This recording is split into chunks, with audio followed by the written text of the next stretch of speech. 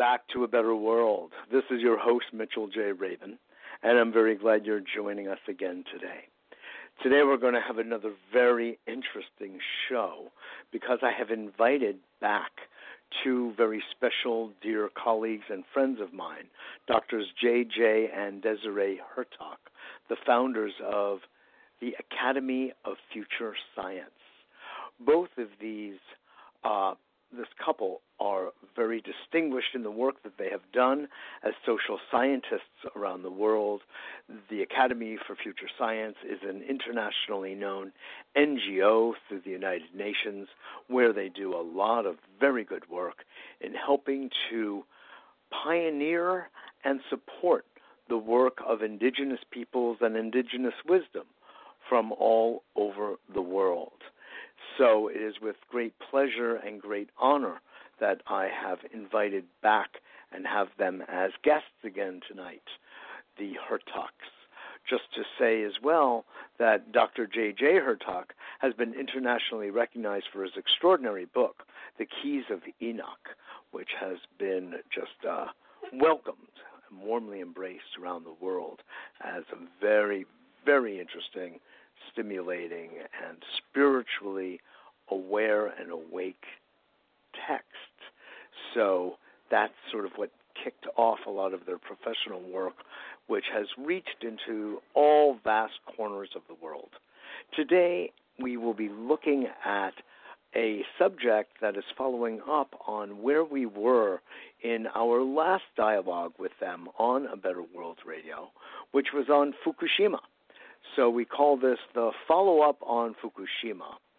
But we're also going to take a look at Standing Rock and what is going on out there because it's not unrelated when we look at what the pollution has been, the contamination through fossil fuels, through the nuclear industry. It's vitally important that we turn the corner as a society and begin to open up more thoroughly, more profoundly, to the advent of solar, wind, geothermal, microhydro technologies, renewable energies that nature has bequeathed unto us that we have received and we need to make better use of to help to stem the tide, no pun intended, of the deleterious effects of climate change.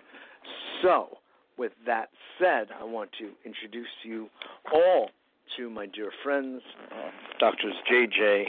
and Desiree Hurtak.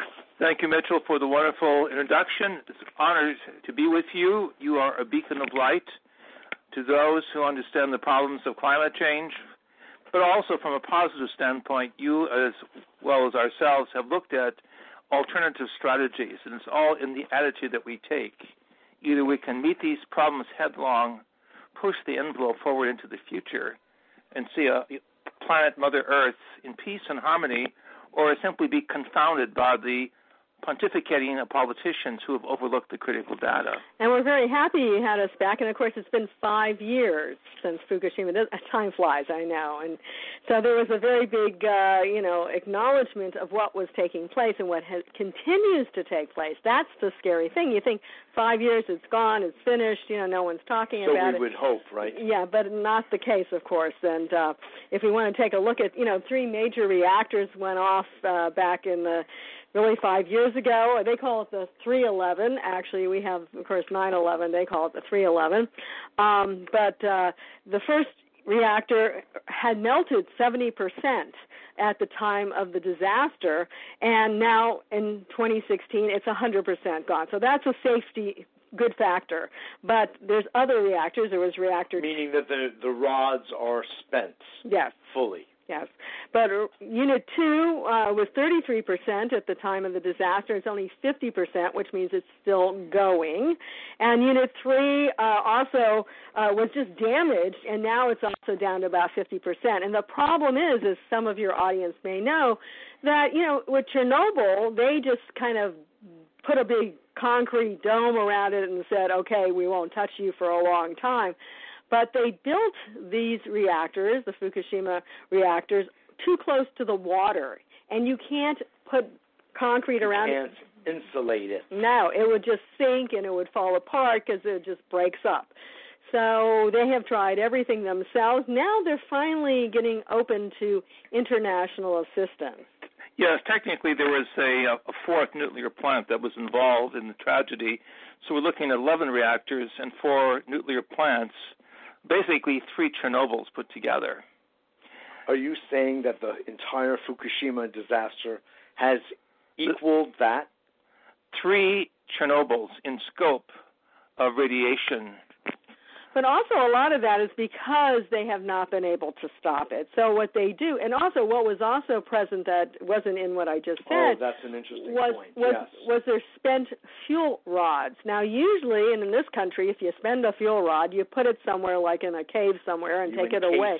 Yeah, and you get rid of it. In fact, there's some new nuclear power plants that are looking at really being able to reuse those. So, there may be some positive things that do ultimately come out, although I'm not in favor of nuclear power by any stretch of the imagination. But ultimately, the fact that they kept their spent fuel rods there, so they not only have to stop the reactions that are still taking place kind of under the ground where they can't really get to them onto these containers, but they also have to get rid of all these spent fuel rods, and they do that with water.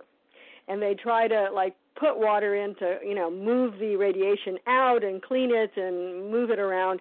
And so in a sense, it's using dilution as the means of mollifying the effect? Yes, but at a certain point, there's not enough space for all this water they've been using for 5 years. There's not enough water either. Well, there's enough water, but, where does it go? And so, unfortunately, we do feel still some of it has seeped into the Tokyo aquifer, and others have, of course, that's the more popular thing from people talking in California, and we're Californians, that it's gone out into the sea and to the ocean and even into Hawaii. And it's gone from across the Pacific to all of you in California, and you're saying Hawaii. Absolutely, there are proven effects of Fukushima on the Californian shore. Right. We were there a month after the disaster took place.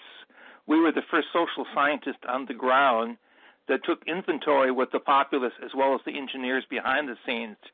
2 of those engineers I was in touch with who gave me, shall we say, sensitive information have now died from radiation levels. Oh, my. We are looking at... These are Japanese scientists? Yes. 800,000 tons of highly radioactive water that was put in special tanks, containing tanks, as a result of that disaster, which is the equivalent of 315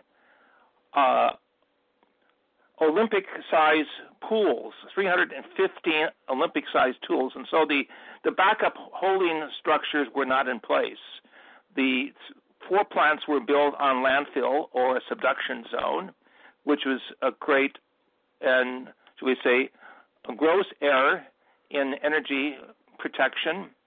And also it took 88 days for the Japanese government and TEPCO to recognize that there was a serious problem here.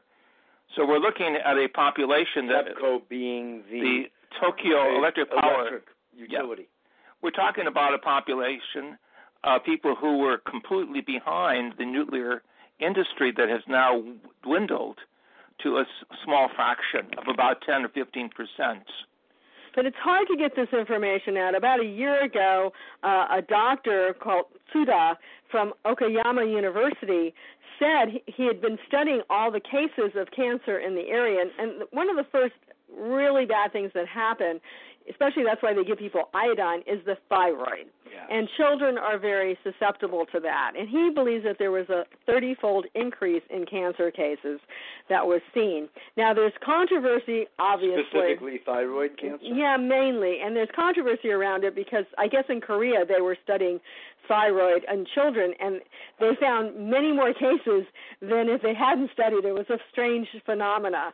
So, everyone's saying, well, maybe it's not that bad, but, the millisieverts, which is where they count radiation, was, normally it's about 2.5 in our environment from time to time, but it was up as high as 12 to 20 millisieverts at the time of the reaction. And I think the scary thing is that people are looking at even going back into the area of Fukushima. There's a few people that live. There's a few people who live in Chernobyl too. You know, these people that just kind of hang out. 60 Minutes did a segment on those people actually. Yeah. Not long ago. And older people, to be honest, you know, like there's one guy that's in Fukushima. He's, you know, in his 75, 80 or something like that. He doesn't care, you know, and you know. 80 years young. Yeah, I know, but it's a matter of habit. Yeah, if you will. You don't see anything. That's the thing. I mean, was just about to bring that up exactly, Desiree. The problem with radiation is it's invisible, and you don't know how deadly it really, or harmful it really is by just being in its presence. So I actually wonder, because I have friends and colleagues who do business, actually, wind energy business in Japan. And thankfully, there's a lot of people in government and certainly business who really want to build the renewable energy sector to replace the use of nuclear. So there is that whole thrust. But I'm very deeply concerned about my friends who are going there on a regular basis, who are inhaling and being subject to this kind of radiation. Well, I think are they going to put the Olympics there? And I really think that they should. The radiation levels are 27 times the normal radiation dosage for an average human adult being. Well, of course, this is mainly in the north. Yes. I mean, it's from Tokyo a little bit northwise. So but because it's air, though, that's what I'd love to know what you have to say about that. Because it's airborne and air is blowing constantly, it's not something that remains kind of geospecific. It's always trans-Pacific, if you will. Well, I think that's more scary is the fact that, if anything, from the location, the wind currents are really taking it east. So it goes around the area. That's why I said Tokyo really is somewhere in the middle of all that. But then it doesn't quite go as far down, I don't think, as Kobe, and certainly not as far as areas like Okinawa. So there are places that are, you know, just as safe as being in as being in Hawaii or something like that. But nevertheless, I mean, to do like something like the Olympics where people are training, running, breathing deeply, I think that this is really asking for too much, you know. But, you know, they knew the risks when they decided to do it there. How many people have died, do you think, directly from the Fukushima disaster in Japan? In terms of the major earthquake, which was 9.0 on the Richter scale, plus the after effects, which may be radiation-related, 20,000 is the official figure, but we know it's much higher than that. Yeah, and anyone who gets cancer, you know, you don't know whether you can say it is Fukushima or it's not Fukushima. I mean, there was just recently, actually here in New York City, and you probably know this, maybe you've even reported on it, just because of the coming down of the World Trade Center, there was a certain window where people who had a certain cancer or disease could go in for economic benefits from the government. They just extended that date right now to going another 2 or 3 years, that you can go in now and say where that date had originally been closed. So it's an ongoing thing. What I'm saying is, like, you know, it doesn't necessarily, you don't die necessarily in 6 months. It's not like the Hiroshima bomb or something where people are wiped out instantaneously. These things are lingering. Gradual and eventual. Exactly. It's so difficult. So how many people were said to have died at Chernobyl? No, I mean, that's not that high, because they did get people moved and out, and people, but, you know, we had friends in Finland that ended up with cancer because there were clouds that went everywhere, and, you know, when they think back, they think, well, you know, maybe it was around the time. So these numbers are what is the real problem with analyzing the circumstances of things like Fukushima and Chernobyl, or even 9/11. I mean, how many people died in 9/11 other than in the thing coming down? There's all these respiratory problems, all these other things that have continued on that even our government acknowledges. And, you know, honestly, if you want to look at it from a total biological mind-body point of view, a lot of people could have died or certainly been made ill from broken hearts. Feelings of betrayal when they contemplate who it is that might have caused this in the first place. Number two, the loss of loved ones that they were very close to, a lot of, you know, husbands and fathers left young children behind all over the tri-state area. And really, we know that broken hearts and deeply felt emotions have direct somatic consequences. Yeah, or even just witnessing it. Many people witnessed what was happening. And the trauma that occurs from that, exactly. So, Mitchell, I brought with us a picture of a young rabbit born near Fukushima, that is to say, in the 20 to 30-kilometer range. I want our audience to see this. Without ears. Oh. Many pets, cats, and animals, small animals like rabbits especially, have been born without eyes or ears. And according to the experts that I've talked to behind the scene, Japan is getting prepared for a tsunami on biological defects. Oh, God. So, JJ, you're bringing up a whole other domain, which is genetic mutation. Right, right. And just to go back into the study from Dr. Tsuda, he was saying that there was about, per million of children, he was finding about 605 cases of thyroid cancer. So that's quite high, actually, much higher than it would normally be. The norm. Yeah. And, you know, then there's leukemia. There's many things. And we even had friends in Hawaii where the kids had leukemia. Now, you know, you can't point the finger. You can't say it was Fukushima, but who knows? These definitely are, you know, fuzzy numbers, so to speak, on one hand, but you can look at trends. You can look, to some extent, at correlations. But let me ask you both this. Have you known of any genetic mutations or deleterious consequences as a result of the use of solar energy or wind? That's a great question. No, obviously not. It's very, very good and very important. I'm so excited that it's really sad. It's kind of interesting, isn't it? I thought you don't have to be worried about it. I thought exactly after this happened, and of course it really did stop a lot of the nuclear plans for this country, and of course did halt a lot of the nuclear plans in Europe, so that was a good thing. Yes, but I thought, Germany especially, that changed its entire policy in respect to nuclear. Yeah. Well, what was so exciting is that, you know, here you feel like the people of Japan that brought us the Prius and the Toyota and all that stuff, and Hondas and everything like that, would be so moved and so, you know, focused, to move into renewables or some sort of newer situation. Just bizarre. I know completely what you mean, Desiree. I thought the same thing. It's sort of like, okay, hell has shown itself. Let's get the message and go green. But instead, that die-hard, highly conservative aspect of the Japanese psyche did actually the opposite. They dug in deeper and said we need more and better nuclear plants. Right, so they put some more back on because some of them they had taken off for that time. Now they're back on again, they're functioning, and they're looking at, you know, I mean, part of Fukushima is still functioning as well. Now, at the outset of your program, you mentioned the Keys of Enoch. I want to read what I wrote in 1973. I'm reading from section or key. Please do. This is fascinating. 118. Oh, my.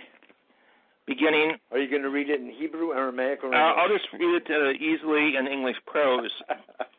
The plan has been issued to negate man's violation and destruction of his atmosphere and his radiation fields, especially through his misuse of atomic energy. He has also caused the destruction to many biological kingdoms on this planetary life station known as planet Earth. Yeah. One other verse. Verse 4 of Key 118. Man has shown that he has lost control of his planet by virtue of the danger he not only presents to himself but to the surrounding planetary environments by his pursuit of atomic energy for destructive use. Now, we are living at a situation worldwide of a global initiative to look at the problems of not only nuclear energy but nuclear weapon systems in space. And that is why it moves me deeply to say that astronaut Edgar Mitchell, before he died, wanted me to bring this message to the world, that he was for a peace treaty in outer space that would prohibit the launch of nuclear weapon systems, which would be the death of our biosphere. Absolutely. The so-called weaponization of space. Correct.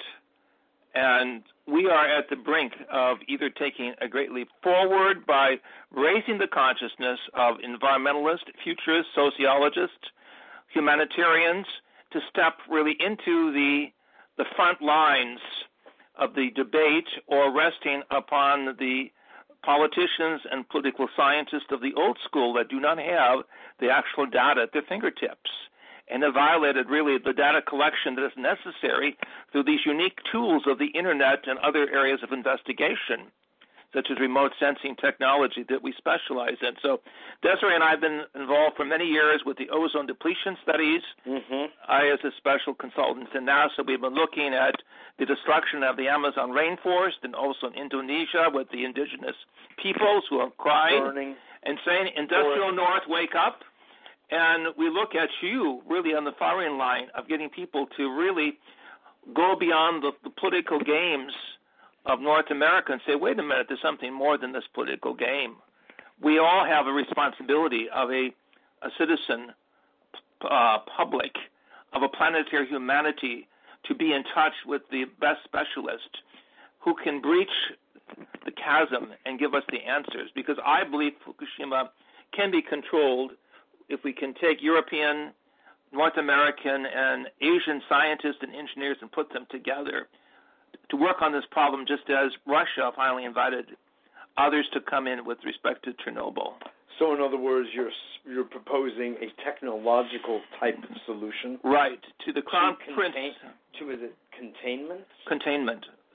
And I've seen plans on the drawing board, and I've talked to people involved with what we call in the field of the new water research Brown's gas, which is the use of an additional molecule between the liquid and the gaseous state. That seems to implode things so that you could actually maybe get rid of some. This is what Nikola Tesla actually had done, and some of the preliminary stuff, and then Yul Brown from Australia took it to the next level. Yeah. So you can purify the environment. You can basically neutralize the 400,000 gallons per day that are being poured out on the shoreline of Japan. Through the use of... Brown's gas was one possibility. There's other possibilities of even building more sophisticated containments.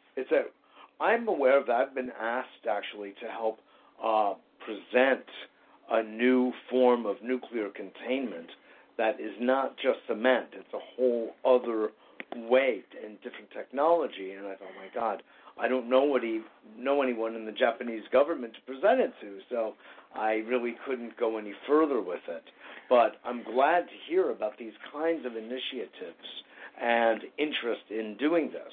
Now, are you proposing here that there is essentially, we say technological, but a biochemical solution to neutralizing the effects of radiation?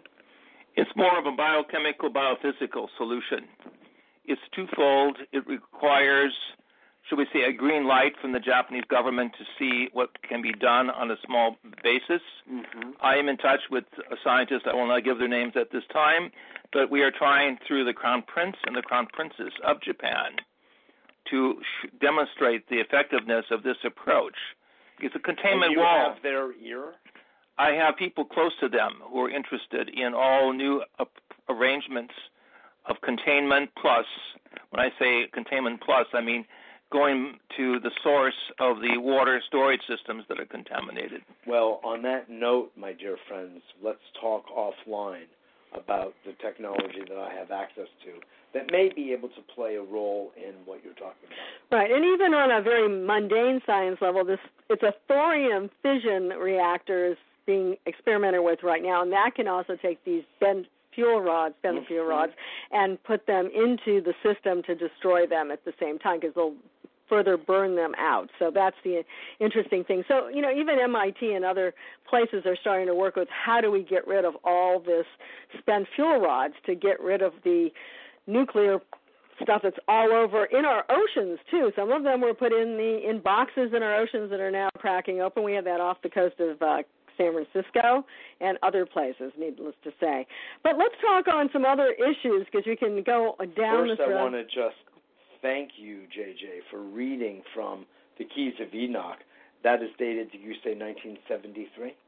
Right. So it shows the prophetic nature of what it was you experienced in the download of the book and how it's showing up very specifically. Ironically, I was at Fukushima a month after when the keys were launched in the Japanese language. Desiree is saying 3 weeks. Yes, it was 3 weeks. So I was there because of the keys and because of Japanese linguists and activists who were aware that we had been given indications long before of climate change and our responsibilities to electrify the world of futurism and to look seriously at the international teamwork. But I was also very happy when we were there. We were talking to the people who were living. So this is going back to 1973? Well, no. The book is going back to 73. Yes, that I know. But we were going back to 2011. When Fukushima happened, so we came 3 weeks, literally. We were there for a week. Oh, so I understand. 3 weeks right after. And so we were working with some of the people there, and they all had a very deep understanding not to panic, to meditate, to bring their energies more, inward and to relax, and they felt they could get themselves through a lot of this radiation that they were being exposed to by just their own mental consciousness. Attitude. Yeah. Wow. And you have to First, I thought you said you were going to say they all had a deep cough. Yeah. Oh, that's fantastic. You're reminding me of a story that goes back to a book called The Psychology of Consciousness by Robert Ornstein, I believe, who cited an example of monks meditating at the time of Hiroshima. Yes. And in fact, they were not nearly as affected by the radiation as all of their brothers and sisters around them. It's very interesting. And we believe that's true. I mean, you have that consciousness, you kind of have that field of, we'll say, light protection. We know that is a major scenario. Also, iodine doesn't hurt, though. That's right. Right. Meditate with a little iodine. But in fact, what the meditation is also doing is just neurophysiologically and physiologically is it's helping to build the immune function, because if one is in a relaxed, coherent state, that means respiration in the cells is more thorough and more efficient and effective, which allows for the elimination of waste, for the ingestion of and absorption of the nutrients, which allows the entire bodily system to function at a higher level. And I actually think if you meditate, and one of the things you are doing, exactly what you're saying, is that you're almost healing your body, because you're putting your body almost in I won't say a sleep state, but the reason why we sleep is to really heal our body, regenerate. And if you meditate, you're actually almost doing that as well, and you're lending energy to really the restoration of your body parts. That's correct. So it's very important to do that. And I would tell people to do that now, regardless of Fukushima or whatever, in this hectic reality that we live in. If people don't take the time to restore their bodies on a daily basis, they can actually end up with cancers and all the other things we're talking about. There's that physiological domain that you're referring to here, Desiree, but the spiritual, let's just say, coming home to one's own inner divine self becomes available when our mind is still and quiet. This is ancient wisdom speaking through me. We've been recently also involved with what we call musical therapy or musical pharmacology, which is the study of the energy vibrations. Okay, now we're going to start having some fun, JJ. I got it. We're shifting gears, folks. Let me let everybody know we are speaking in this full show today with two of my very dear friends, Drs. JJ and Desiree Hurtak, who are the founders of the Academy for Future Science, an international NGO. They do a lot of work at the United Nations. They are internationally known and leading social scientists who have just been involved in so many different initiatives to help us understand the effects of climate change, of global warming, of the effects of fossil fuel production in areas that are lived in by indigenous people, the corruption of the Amazon rainforest. Basically, they travel across the world, oftentimes invited by governments, to speak on these kinds of subjects. But they're not limited to that alone at all, and we're about to take a beautiful dive into the domain of musical therapy and musical pharmacology, which we're about to do. Just to remind you, you're listening to A Better World with Mitchell J. Rabin. We're on every Wednesday, typically at 6 p.m., and this will be aired then, too. We're also on television every Monday evening at 7 p.m. If you do not yet get our newsletter, please visit us at our website at www.abetterworld.tv. That's abetterworld.tv, and become part of the A Better World family. So, welcome both of you. It's such a pleasure to have you back on A Better World. You helped to make it a better world.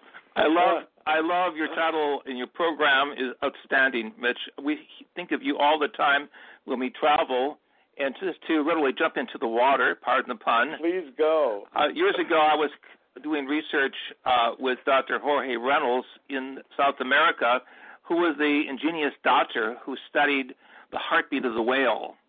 He was able to connect as an advisor to NASA and also with the Navy of the country of Colombia using one of their submarines to trace the movement of a whale as well as the dolphins, study their heartbeat, their communication system. As a consequence, he devised several pacemaker systems to work with humans like ourselves under stress and strain. And his studies of the whale heart, we're talking about a 5-ton heart inside of a traditional 5-ton heart inside of a yes, that's what Jorge said. Have to make a pacemaker for one of them.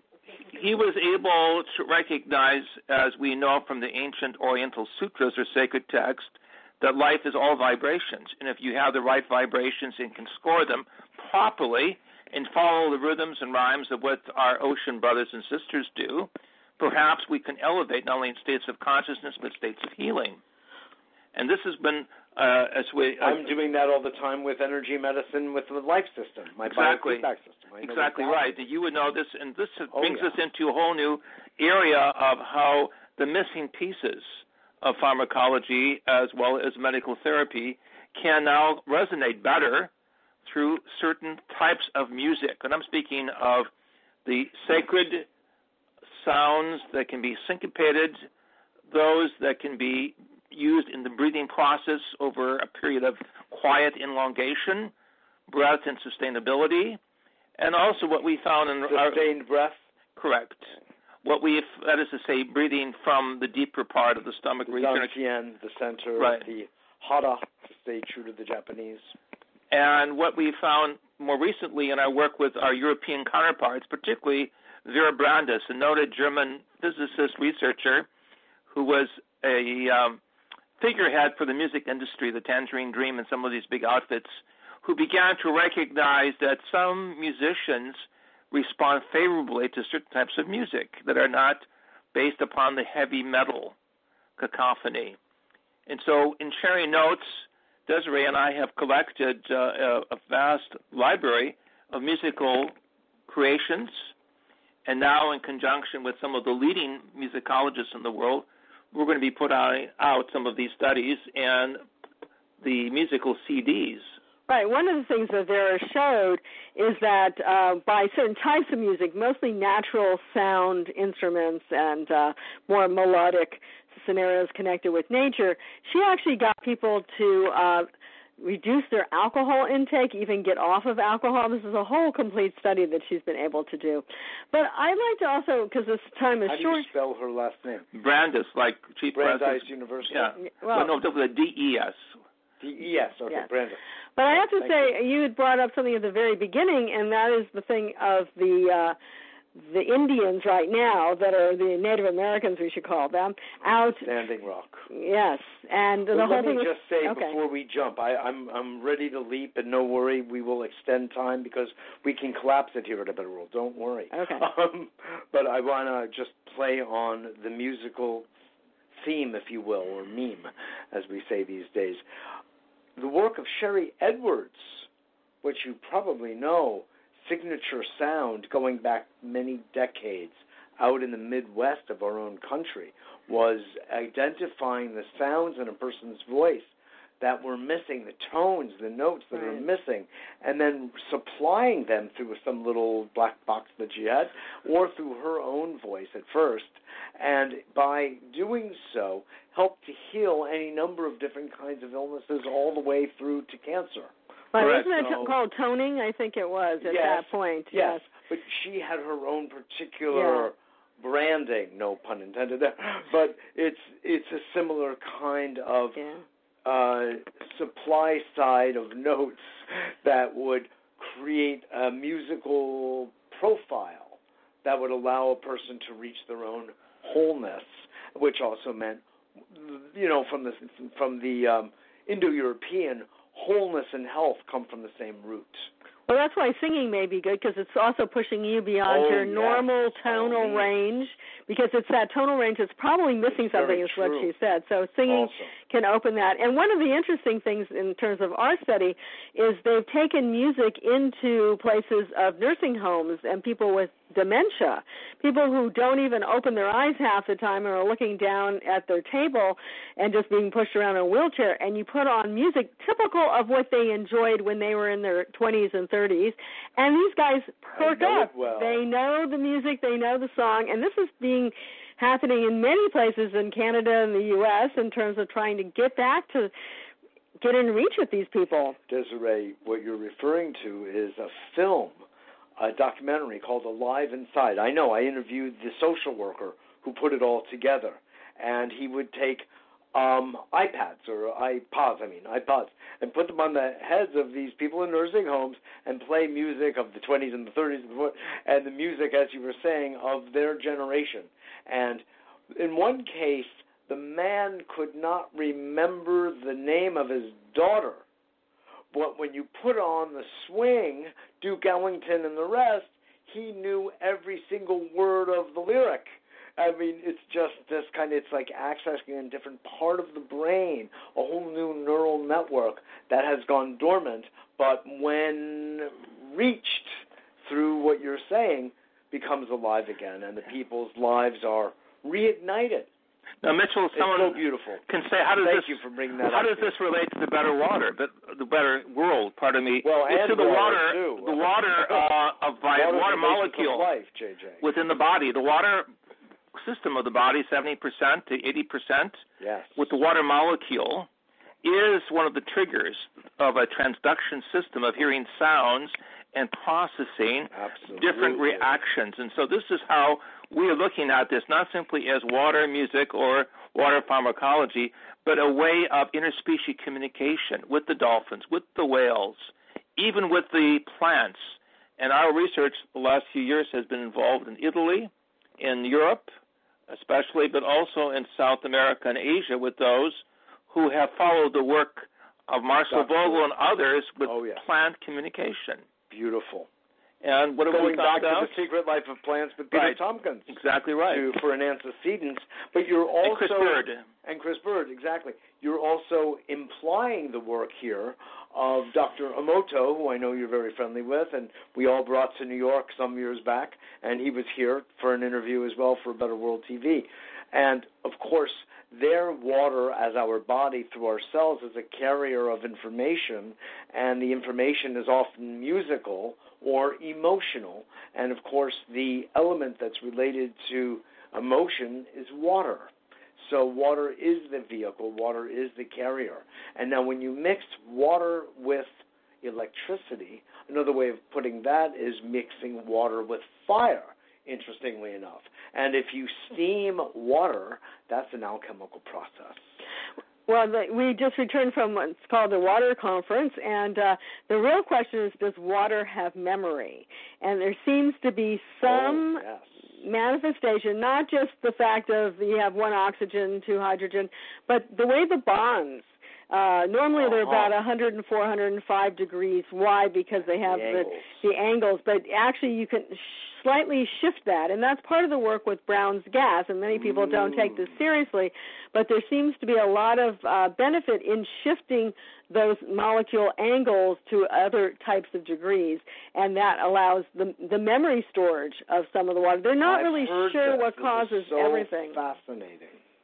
And you've been with the people, or you know of that kind of research? And some of this is also from Professor Jerry Pollack from the University of Washington State, and he calls he calls it the fourth state of water, which is between the liquid and the solid, and he calls it EZ, E like a letter and Z like the letter, water. And this is very, very interesting in terms of being able to show that there's these different stages of water. Yes. And water also, I'm looking for some of that right now. One of my friends right now, is working on water even for health and healing, and I think that this is really exciting. That we don't realize the type of water we take in. Actually, in Britain, they found out that people were taking in water from a dirty pond with algae, and they were really getting sick. And, the British government didn't realize it till too late, and now they fixed it. Look at Flint, Michigan, if we're talking about environment. Oh, my God. This is the lead and everything like that. But on the reverse of that, you put in the right water, maybe even oxygenated water, certain types of water, something you have in your hand right here. I haven't tried it. Water. A double helix water. Which is, again, the exploration of different phase changes of water between gas and liquid. Okay, well, that's very much like Brown's gas in some cases. That's why I'm bringing it and there's all as different Exhibit A. And these things are really shown to help people. Sometimes they get rid of the extra radicals in your body because that you're exposed to all the time. Free radicals, yes. Yeah. Well, that means they would be getting rid of us. Well, yes, there's a humorous way of looking at this. We all have to shift somewhere along the line into a greater harmonic.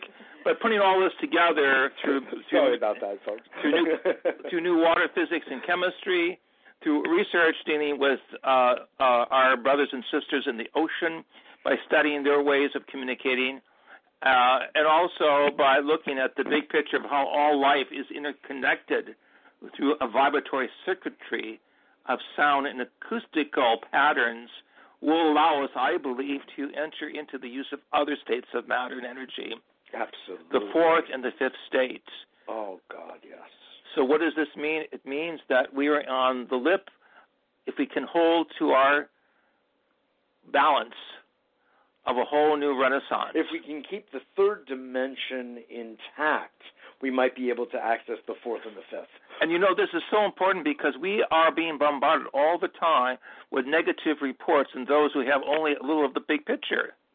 If we see the larger picture, then we realize that we are basically cosmic beings in human form, and that we come in as a water body within the womb of our mother. The first 9 months of our year are in the ocean of the life force of Mother Life, Mother Earth, and a process of going through the womb of historic manifestation is to recognize that water memory, that molecule that can take us back once again to the womb of birth, allows us to see all of the other properties that we are still connected with as vibratory beings, all connected with as one body of humanity. There's only one being on this planet, and we're all part of the life force of that one being. Well, I always remember Star Trek. There was one alien that called us bags of water. I always thought that was a great comment because, in a sense, we really are 70 to 75%, depending on your age, water, and your brain actually has more water than sometimes the rest of your body. Or Frank Herbert's Dune,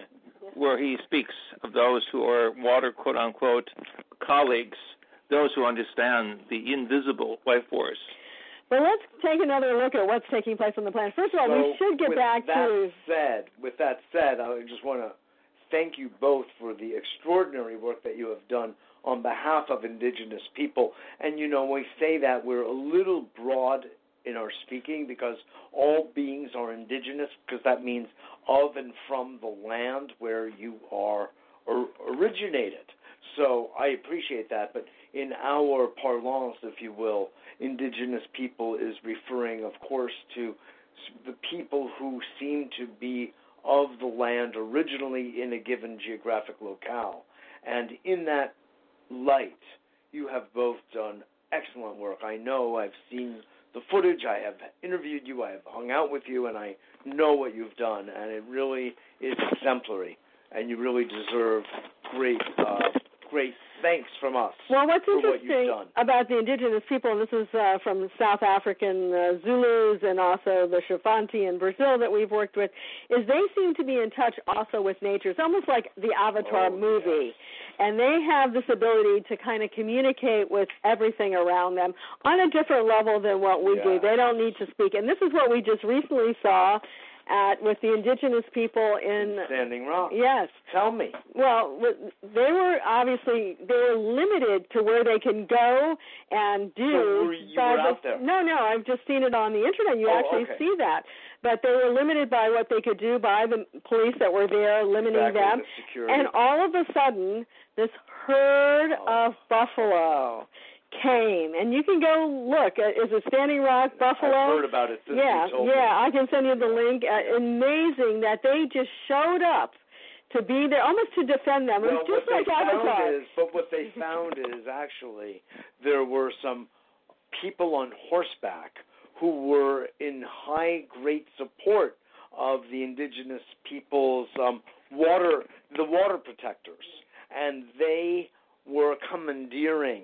They were steering the steer, if you will, down the mountain or through the field to go. So it was. I know what you mean. It's like spontaneous psychic combustion, and it is that too. I have to say, we've worked in Africa, and there was a man who took care of elephants in South Africa, and this was written up in the newspaper, and there was no one behind this, but he died. And these elephants he had left off into the wild, for years and stuff like that. And all of a sudden when he died, they actually all knew about it, and they all came back, and they were there. Miles. They were there for his funeral. You can look that up. The man who loved elephants in South Africa. They came back for his funeral. So they do know what's going on. Oh yes, exactly. And by the way, what I said, that there were some horsemen, because I know they told the story, unfortunately, of the cops or whoever it was there, the military, shot one of the horses that were coming down that these folks were on. It was horsewomen and horsemen, both. And they had to put the horse down. And so on top of all the tragedy going on, that broke everybody's heart too. But you see, where I come from, Desiree, is that even the people who were steering the bison were part of the larger psychic story that is analogous to what you're telling about with the elephants. It's part of a whole psychic quantum field that communication is happening on so many different nonverbal levels that inspired them to come and bring and do what they did. Yeah, but now it's really up to us. Yes. It's really up to us to take care of not only ourselves, which is very important. I think all of us are starting to feel what's going on in the Middle East and other parts of the world, but also we're not that aware of the plants and the animals and how the change of climate is affecting them, and also the way we've managed things. There was actually something in 2010 called the Census of Marine Life. It was a 10-year study with 360 scientists, and they were showing that the depletions in our oceans have been enormous since the 1950s, and World Wildlife Fund has actually even said 50% of the sea life has decreased. This is on the surface sea life. There's some really deep surface sea life that is still protected, 50% from 1970 to 2012, but actually the Census of Marine Life has shown that is even much, much more from 1950 till now. And I think what's really sad is major die-offs. Have you heard about those? I mean, people talk about the bees, going away, but just even in the last year, and this has been really going on since about 2011. And in 2011, in an area called in Beebe, Arkansas, there was literally like thousands of fish and 5,000 blackbirds that just died. They're within 3 days of each other. And people were having to drive around. They were driving over these blackbirds. It was horrible. But if you look at, and I encourage people, if you have a strong intellect, I mean, don't do it if you're very heart-centered. And stomach. Yeah, because it's very, very tragic. I mean, that we're having these thousands of seabirds and turtles and mussels, all even in October of 2016, which is the month we're doing this tape right now. You had 10,000 frogs in Lake Titicaca, Peru, die. You had tons of starfish in British Columbia, Canada. You have 10 tons of fish in the rivers of Brazil. You have mussels in Ohio. They're all over the world. I mean, you have things from St. Petersburg, Russia, thousands of dead fish all over. This is happening everywhere. It's called the die-off, and people don't know what it is. There was one thing that people had seen, which was about 323 reindeer died up in Norway. They think that was from a lightning bolt, because oftentimes they stand together, and if one gets it, then the others get it. But, I mean, 320 reindeer in Norway just happened in August. So there's a lot going on this planet, and it's not just Fukushima. It's not just toxins. There's a lot of things going on all over the planet. I'm glad you're bringing this up this way, Desiree. I'd love to know, because you two are so well-traveled. You are speaking with people both at the top of government as well as on the ground, indigenous people and others. You were just in Bulgaria. Mm-hmm. You were, you spent a good amount of time on water. You spend a lot of time in Brazil and the Amazon. Yes, so my question to you is, what Go ahead. do you also, by the way, in light of what you prophetically saw in 1973 that you just read from in the Keys, what do you see very authentically now as you have digested your experience in what are you prognosticating? Not hoping, but prognosticating for what it is we're dealing with climatically, with all the ecological changes you're speaking of, your Desiree, and where we are as a people facing this issue. Let me start off by saying 3 years before he died, I did a short interview documentary with astronaut Mitchell. And in this draft that he brought out first draft was at the end of the 90s, and then another draft in 2009 stated that there was the existence of cosmic cultures in space. In other words, he raised the ET hypothesis that we were not the only evolution in the universe. The Keys of Enoch speak to the fact that we have brothers and sisters in the greater universe. Just like dolphins and whales are our brothers, we are swimming in an ocean of consciousness. Yeah. And as we open our mind and our heart to the other vibratory languages of the living universe, we will receive answers from those cultures and levels of intelligence that have gone beyond this quote-unquote galactic quagmire where we find ourselves with all of these technical imbalances without the humanism and the ethics and the spiritual cosmology to understand our place in the greater cosmos. Well, that's why when after Dr. Hurtak's experience, he founded the Academy for Future Science, because he feels there will always be a future, and actually science will play a major role. And my sister lives in the area of Fort Lauderdale, and just south of her area, right now there's a lot of flooding, or at least right at the last full moon. She had to drive 7 blocks to get to her house, and it's all salt water that's coming up. So she lives near the ocean. Yes. So there's sea level rise happening all over Florida. I'll be down there in a few weeks. Yeah. Well, certain times of the year it's okay. Other times it's worse. Usually happens mostly at high tide. But the idea is that there's massive changes really taking place, and people are starting to feel it. In fact, speaking of the indigenous people, the U.S. government is one of the first to actually pay some indigenous people in the panhandle just off of Florida for them to move. And they've lived there for we'll say eons, generations of time, but they no longer can stay there because there's sea level rises destroying their homes. So we are, the government is actually paying for them to leave, which is a great thing because we have to be prepared. The sad thing that we see is that we're not doing more. I mean, paying people to move off their property is not enough. I mean, it's not a solution. Yeah, we need to find. It's an adaptation, but it's not a solution. And so this is, in Dr. Hurtak's experience, he was shown that we would have the scientific knowledge to be able to help humanity to go through the changes that we're talking about today. Well, I will say that I very much appreciate the fact that the technologies exist today. Actually, today, so much of what it is we need, but it is being suppressed for lots of economic and political reasons. I don't really want to go down that path, but you know exactly what I'm talking about. And it didn't start with, but it was profoundly stepped up just through our dear friend Nikola Tesla. Exactly right. Time. So the issues at hand, and we all are in agreement and alignment with this, and we've discussed it already, made reference to consciousness, that there needs to be a vertical integration, not just horizontal increase in technology and more capitalistic dollars made.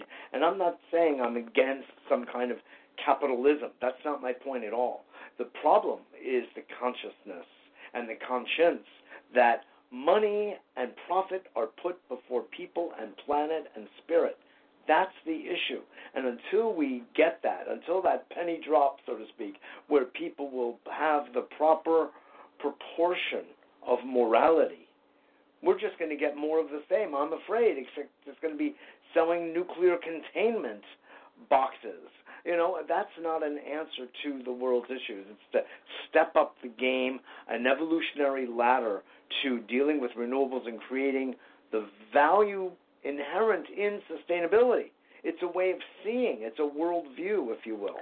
Yeah, the sad thing, they're not acting on it when they really should be. I mean, for example, we've just reached, and I think this is in September, 400 parts per million CO2. Exactly. So this is the first time in 4 million years. The last time was the Miocene era that we have been that high on CO2 levels. Now, obviously, we're not as hot in the Miocene era, as then, because it was actually quite hot back then. But technically, both September and August has been the warmest on record in 136 years. So people don't think, today, did you enjoy today? It was a beautiful day. I did. But it's October 31st, and we're in New York City. It should not have been this warm. It should have been on a different scenario, and this is scary. I mean, we're all enjoying it. We don't want a cold winter. I never saw Halloween trick-or-treaters wearing bathing suits. Today I did. Right. No, it's usually freezing here, really. Well, to use another metaphor, it's kind of scary. As we look at the data. I feel like I'm being tricked here. But it is truly a treat to have you on. But the great accomplishment of Tesla was he was able to show between Earth and the ionosphere is a vacuum that can be tapped for an energy source. And if we have the right vertical technology with the right consciousness that you speak of, we can pull in freely large amounts of this energy field that exists through the Schumann resonance. And we've been doing research on this both in the Middle East as well as through colleagues in Russia who have built elevated platforms who claim situations of being able to tap into this Schumann resonance frequency, which then is amplified and used for a certain healing as well as community situations of balance. So it's a question of having also the right psychology and sociology in place to go with the green thumb. And that's the importance of having the greater vision of a better world. We need to see the world as a complete holistic system whereby all of our counterparts throughout the world are really in active and fluid and even in musical dialogue, because it really comes down to each of us maintaining a high vibratory consciousness to get through all of this flotsam and jetsam, all of the polluted political language that we have to face in the. I'm really glad you brought that up, JJ, because I'm right now putting the finishing touches on an article for the Huffington Post on the stressors. It's actually called the trickle-down stress effect. We know about the trickle-down effect from Reaganomics, which is money that never reached us. It just stayed at the top like cream.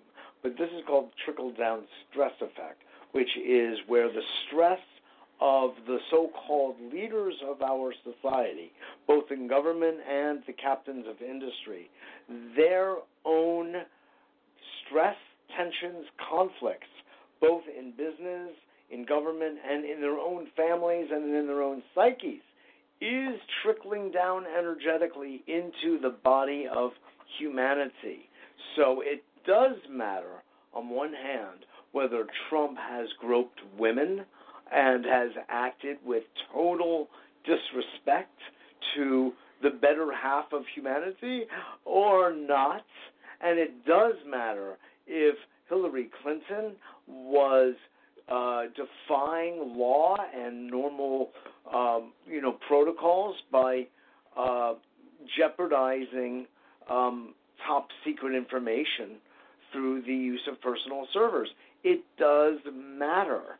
And that moral ineptitude, turpitude, if you will, has an energetic and toxifying effect on the entire nation, and because of the United States of America being what it is internationally, on the entire world. And can I say this coming Sunday, which is November 6th, Mitchell and us are going to be at the Yoga Center here to bring people together for we'll say a round table, really more a peaceful sharing before the election that's coming. And I know this tape is often heard from people for years to come. Yes. But if you're interested, it's from FIONS, which is FIONS.org,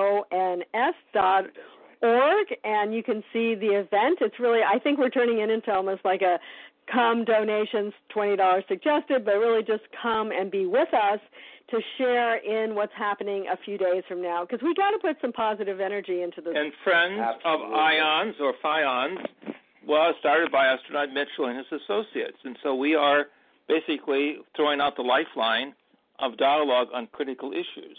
Very true. Thank you for remembering to announce that. But I wanted to say this. Air. This is very important helpful. because there's a gentleman in the Washington area, Washington/Maryland, by the name of John Peterson, who puts out a newsletter from the Arlington Institute. And you need to read his newsletters this past year to understand the dangers on the left and the right. No, but he also comes out... Specifically meaning?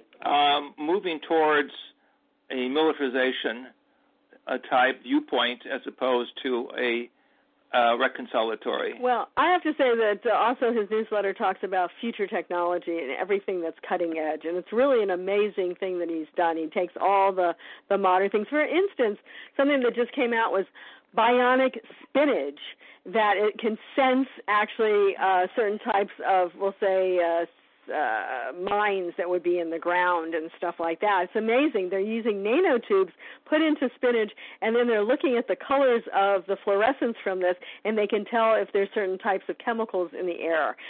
So there's so much technology that's available, even Brown's gas. For cars, like in California, which is where we're really from, you have to pass your emissions test. And if you put a Brown's gas in, which some people use for only $200 or $2,000, somewhere in there, in that range, then your emissions go way, way down, even below even a modern car, because of the way your fuel is burned more effectively. This is a fuel additive. More efficiently. Yeah. So as an additive? Yeah, technically it's just an additive. You're not trying to run your whole car on Brown's gas. Sure. But, I mean, I would love for my car to run another 10 years and not have to worry about the emissions. Is that commercialized? Actually, individual people are doing it. It's commercialized in the trucking industry because that's really where the money is. I hate to say that. But also diesel fuel is much more toxic. Yeah, and so actually truckers are getting 10 to 15% fuel savings, which is a great thing. It goes right into the air intake, and, it's just an amazing technology to cut down emissions. These are all simple little things that anybody everywhere can do.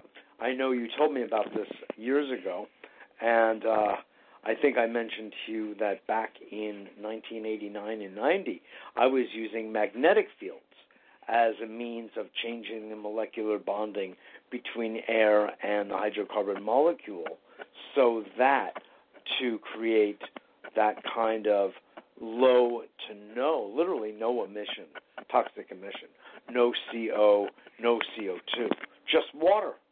Right, and actually BMW is now coming out with some of their test cars using a water hybrid engine, which has been used for airplanes and other things in the past, and actually race cars. Absolutely. But they're able to now do this. It's amazing.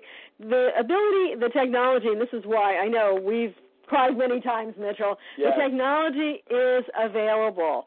People just haven't put their money into it to develop it for the world. And you remember, both of you, the electric motor company that I helped to start in 2007, actually, 2008. And that has now been proven by one of the leading automotive engineering firms in the world to be the most efficient automotive motor in the world. There's nothing that matches it. But because of different monetary issues, etc., it hasn't come to the market as a car. It is in the market as a motorcycle, scooter. Right? A scooter, right, yeah. I remember that. Yeah, that's right. fantastic. But now we have it as a car motor. And I can't say more about it now, but it looks like, God willing, it will be available in the foreseeing future. This is a small example of your forward-looking futuristic side, Mitch. And we all must have this futurism because we know evolution doesn't stop with Mother Earth. We know there's a greater cosmic picture of other evolutionary forms of intelligent life in the universe.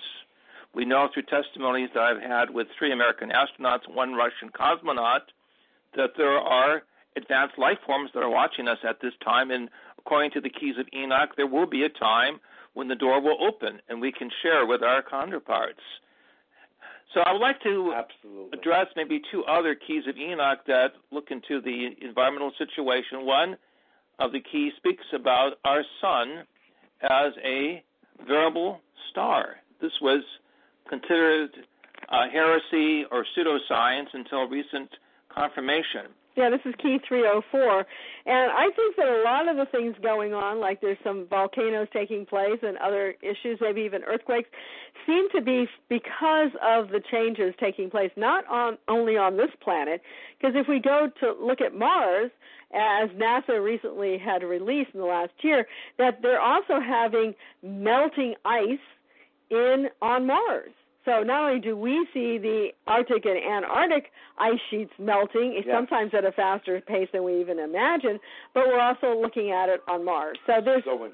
So I think a lot of the problem is here that we're causing, but a lot of it is really just happening. Cyclical. Yeah, and so we have to be aware of that. And the keys were also the first to speak of maser, M-A-S-E-R, systems on Mars, which are gas laser-like activities in the natural state, which have now been confirmed. And so there are 3 or 4 aspects of looking at the local planetary system which we are involved with, which would have us be aware that some of these situations are not man-made but are in the overall pattern of a much larger change that's taking place in the solar system. Yeah, so we can work with technology to try to solve what we can, and I think that desalination plants that are green will help places in California. You know, I have to say, I just looked in a week ago at our map when they're showing the weather on the U.S., which is very common on all the news, and I'm going to Dr. Hurtak, I said, there's not one raindrop from California to Florida or New York. I mean, it was just a blank, we'll say beige screen. Dry. And now, you're starting to have some rain, thank goodness, out in California because we even lost one of our trees. About at least a tenth, if not more than that, of trees in California, especially the California pines, are dying because of bark beetles attacking them because there was not enough water. It's very, very sad, not to mention the fires that have gone on. So we don't realize, we can really enjoy the day-to-day because it was nice and warm, but we don't realize that not having the cold is not freezing a lot of the bacteria that would build up and destroy a lot of the plants and the things that grow. It's a whole vicious cycle. It's an ecological disruption that we cannot detect on a day-to-day basis. You need the higher, larger picture to see the way that parts work together, as you're saying. Right. So we need the technology, but then ultimately we also need the psychology to be able to go with the flow of the environment that we're going through and try to do it in a calm manner, a humanitarian manner, not try to, gather as much as you can and take from the next guy. Acquisitional mind, yeah. Absolutely. No, that's not going to cut it. No, that's really not. I want to circle back, though, to something you were just saying, Desiree, about looking at the cosmic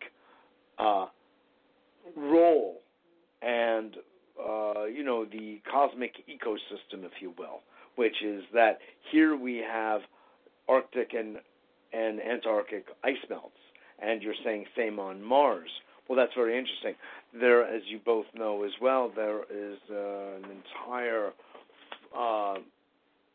domain school of economics that says that the economic activity on Earth is all related to solar spots. Well, I can just tell you one thing. I was just at a big conference at the United Nations, and I didn't know this, but a few years before the outbreak of the Syrian war, now, I think a lot of it has to do with an oil pipeline that maybe Jordan, Saudi Arabia wanted to put through, and Assad wasn't interested. But water. One of the main things is that they were in a major drought. Syria was in a major drought, and they asked the U.S. for aid. We did not give it to them. So Assad started making deals and pacts with some of the larger food companies, I guess, food-growing companies, to take over certain land to be able to have food because the little farmers couldn't survive it in terms of the drought. I don't know the details. If someone else does, great, but it seems that even the Syrian war may have been ticked off, especially from the young people that were out in the fields that had to move into the cities because they could no longer farm and grow food.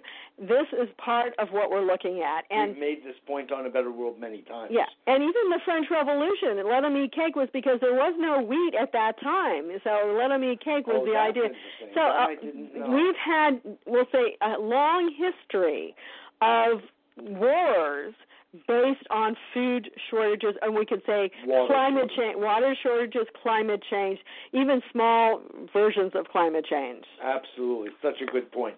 No, we have spoken here, Desiree and JJ, often about the role of water deficiency in Syria as the cause, the primary. And then, of course, there are secondary and tertiary causes that arise politically, economically. But yes, the United States and even the Syrian government wouldn't come to the aid of its own farmers to stem the issue of dehydration. Exactly. That's exactly what happened. And this is what I think I mentioned to you in a recent meeting of ours, that another project that I'm working on from Silicon Valley is with a company that provides desalinized water. I think that's the greatest thing everywhere. And we can go anywhere. And in this interesting case... But it's green, I'm sure, right? Yeah. Yeah. A lot of the big plants are not green. There's one in Australia. This is right. Yeah. But it's combined with what's called pumped storage, which is, in effect, the providing a use of water as a battery for renewable energy. So it's both energy and water. Actually, this is a whole other show. We'll have to come back because we actually support something called saltwater batteries. And saltwater and freshwater together, there's some new technologies that come out, and we believe that was what the ancients used also. So in Egypt, we have proof of the Egyptians using saltwater batteries. We do Mitchell, too. I think we're on the same wavelength. Mitchell, we found the actual evidence underneath the ground. Yeah. Almost 30 meters down, we found evidence. Of in Egypt. Of the use of salt water, yes. I have diagrams of this, my friends. Okay. I have diagrams. Okay, well, let's say this to the world audience that we're talking about revolutionary breakthroughs in archaeology, geology, planetary science, new alternative energy systems. We need a university without walls. And this is what the Academy for Future Science is all about. And those who are listening to this program, the Keys of Enoch are now going into a new edition with colored plates, which we didn't have before, and that will be available. So if you write to us, Well, we have two websites, www.futurescience.org and www.keysofenoch.org. We have amazing documents available from our underwater studies in Japan, our work with the indigenous in South America, but the principal text that has motivated us for 40-some years has been the Keys of Enoch. Whether it's to say, we recognize that we are part of a larger dialogue of opening up the higher powers of the mind, using the gracious joy and the spirits of forgiveness, of unity, of the human involvement with evolution and its dynamic, and also utilizing the dynamics of the mind as an antenna to reach out and to understand these very subtle but very precious acoustical wavelengths that encode within us, as they do within the dolphin and the whale, a sense of familiarity with the greater cosmic self. The divine self is all interconnected, and we are part of it. I want to take that sensibility that you just so beautifully articulated here, JJ, and I want to weave it back to something that is so important to us all here, which is water. And that's been an ongoing theme in today's show, and it is an ongoing theme in all of our lives. And I want to bring it back to the people who have put their lives on the line out in North Dakota, including, by the way, to some extent, Amy Goodman of Democracy Now!, who was charged recently. And they dropped those charges and they replaced them with more severe ones. And I think right now those are in abeyance. I'm not sure of its current status. But because of the work that you have done with the indigenous people around the world, because of our collective commitment to them and to preserving water and moving away from fossil fuel, I would like to hear you both speak in our last minutes about how you feel and the symbology of the Standing Rock issue. Well, shall I lead off? JJ, please. Yes. We've been involved over the years with the indigenous nations, largely in South America. And we have had also great connections with the Jicarilla Apache, the Mescalero Apache, the nations known as the Hopi and the Zuni in New Mexico and Arizona. We've felt their compassion and their cry, which echoes the cry of Mother Earth, that we must realize that our home environment is being violated, and what is happening to them will happen to us.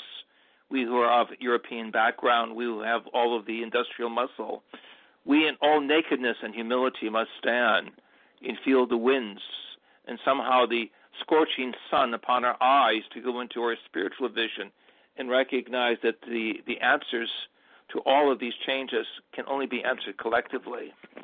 So to that end, we stand at Standing Rock, we stand at Wounded Knee, we stand with all of those who must be given back their original ancestral places. Why? Because these are areas of familiarity to the gathering of horses, buffalo, special animals as a witness to how we can work in ecological communities and build in strength and forgiveness. And so likewise, we stand with those in Flint, Michigan as well, who are still suffering, young people suffering because of the lead that's coming through here. We just recently actually saw a documentary on that. But, yes, indigenous people have to be able to get back their land. They have to have fresh water to be able to live and to survive. And really, they know many of these ancient ways, and they can share those with us in terms of survival. I think that's the one positive thing we've always said, that the ancient peoples really can help all of humanity by teaching us how to go back to some of the old ways and how to survive. And in the Keys of Enoch, we are told that North America is blessed because of the indigenous heritage. So in spite of the political polarizations, in spite of all of these situations that make national media involved with a culture of death and violence, we must realize that ultimately a culture of peace will prevail, because we will overcome the distances and separations through our indigenous brothers and sisters and the spiritual dimensions of knowledge that are there, working with us, whether we want to officially recognize it or not, but recognize it in a paraphysical sense the contributions of the indigenous will allow our scientific paradigms to move more into that reconciliation of what was there historically, in a dialogue between the inner and the outer, the spiritual or the consciousness and the scientific. And the indigenous documents that we've been working with, some of great antiquity in Australia, and certainly in more recent times in the mountains of Peru and South America, particularly demonstrate that at least 30,000 years ago, there were very advanced cultures. And by rediscovering this in a sense of humility, we will avoid the over polarizations and ethnicisms that will divide us rather than unite us. And in that sense, we feel that we are being given the other image of the return of the dove. Beside the condor in the south, meeting with the eagle of the north, it's the dove, the third part of the triad of sacred birds. Which is dove of peace. Exactly. So in this sense of the dove of the north, the dove of the south, the dove of the east, and the dove of the west coming together to form a sacred sign of cross or space and time transformation in the heavens above our heads. May we be blessed, and may we be transparent in our joy that we have found that the higher and the human are coming together. The key is called the higher evolution and the human evolution. They will meet, and we are in that generation of that dynamism of mind, body, and spirit that will welcome our cosmic counterparts. And in that, there will be the victory of spirit over the traditional paradigm of matter. We will be blessed, and we are blessed as we continue to expand this dialogue, this university without walls on the internet. We thank you, Mitchell, for your kindness, your devotion, your voice of electrifying sparks, and also your recognition that this conversation is just the beginning of a series that we will have pioneering the future. Amen. Dr. J.J. Hurtak, Dr. Desiree Hurtak, thank you again for being blessed guests on this show. You are really helping to enrich the planet and the universe. Thank you, Mitchell. And a better world. And a better world. Wow. Well, I hope you all enjoyed that as much as I did. So deep, so rich, so heartfelt from people who are traveling the world and spreading their light wherever they go, and their joy and their compassion. They are great listeners. They really take in the wisdom and the pain of the people they visit and people they are dealing with around the world, and always seek to find a solution to the issues, as you heard right here on A Better World. Thank you all so much for joining. I know you could spend time doing any number of things on a given day, and we love that you come and visit us here. Please contact me at mjr@abetterworld.net. I love hearing from you. That's mjr@abetterworld.net, my direct email address. And visit us at our two websites, www.abetterworld.tv and www. I guess you don't need to say that anymore, mitchellrabin.com, RABIN.com. If you need coaching, consultations, creative consulting, what have you, you'll read about it there. I'm available for talks and lectures, workshops, and more, you'll see. Thanks again for joining, and I look forward to seeing you all next